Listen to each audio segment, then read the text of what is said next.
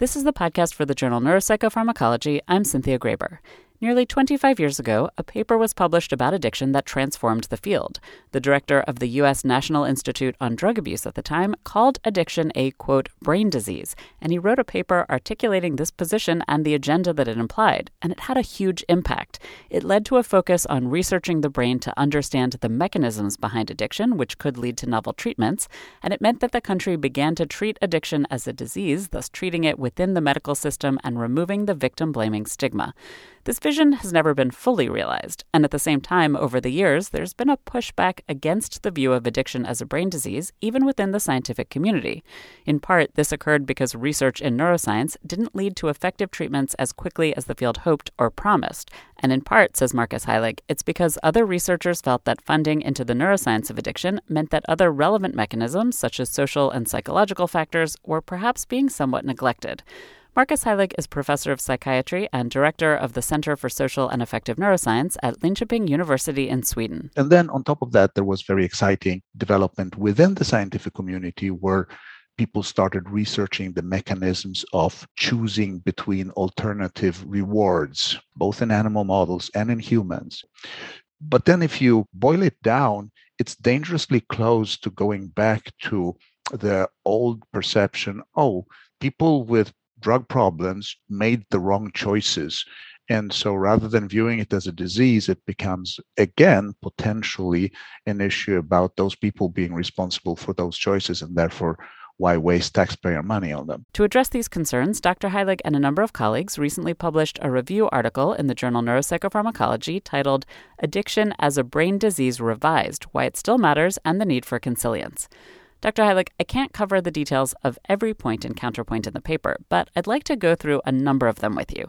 First, you say that some critics argue that addiction is too fuzzy to be delineated as a disease, that it's too difficult to set a cutoff for who does or doesn't have addiction as a brain disease. What's your response? We've had such a broad notion of substance use disorders, as they are now called in the diagnostic system, that it really captures a hugely diverse population of people. One of the main arguments why addiction should not be viewed as a brain disease or a disease at all is, most people spontaneously remit. And of course, if you start out with this extremely broad notion of substance use disorders that captures 12-13% of the population, most of those people will somehow mature out if they have substance use problems when they're young, or they will remit because their life circumstances changes.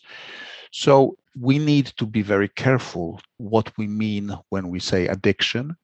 Even though the boundaries are fuzzy, it is pretty clear that there is a population, and that's perhaps closer to around 1%, which is still huge, of people where you see, in many cases, chronic relapsing course, where you see a set of rather characteristic changes in ability to control behavior, in the ability to stop substance use despite negative consequences, in the ability to cap substance use without escalating it to a level where it will become medically harmful or socially harmful. So that category is not harder to delineate, I would say, than the people who come into the healthcare system with various levels of blood sugar. And of course, at the extremes, it's pretty obvious to us which one has diabetes and who does not. But then there is also obviously going to be a territory in between where the boundary is not obvious. So that's a very, very useful parallel, I think. It made me think of blood pressure, where the question of when blood pressure levels are problematic has changed as our understanding has changed. But to move on to another research subject that certainly has been changing a lot over the past few years, and that's genetics, it seems like there's been pushback about a genetic link to addiction. So I think in terms of the data, there is no lack of clarity. We know now from extensive work that the genetic contribution to the risk of developing addiction runs somewhere between 50 and 75%. Is it polygenic? Of course it is. There is not a single complex disorder where the contribution of genetics is not polygenic. So schizophrenia is perhaps the best example. Very high genetic contribution. Heritability is about 0.8. and it's still hundreds and hundreds, if not thousands, of loci in the genome that contribute. So that's no different. And then the final thing is sometimes the argument gets flipped around, and instead the argument is, well, sure, there is a genetic contribution to the risk for addiction, but since there is a genetic contribution to all kinds of things, such as political choice actually has a significant genetic component to it, then the contribution of genetics is not really an argument for disease nature. And, we clearly acknowledge that, yes, of course, there is a genetic contribution to a number of things that we do not consider as diseases.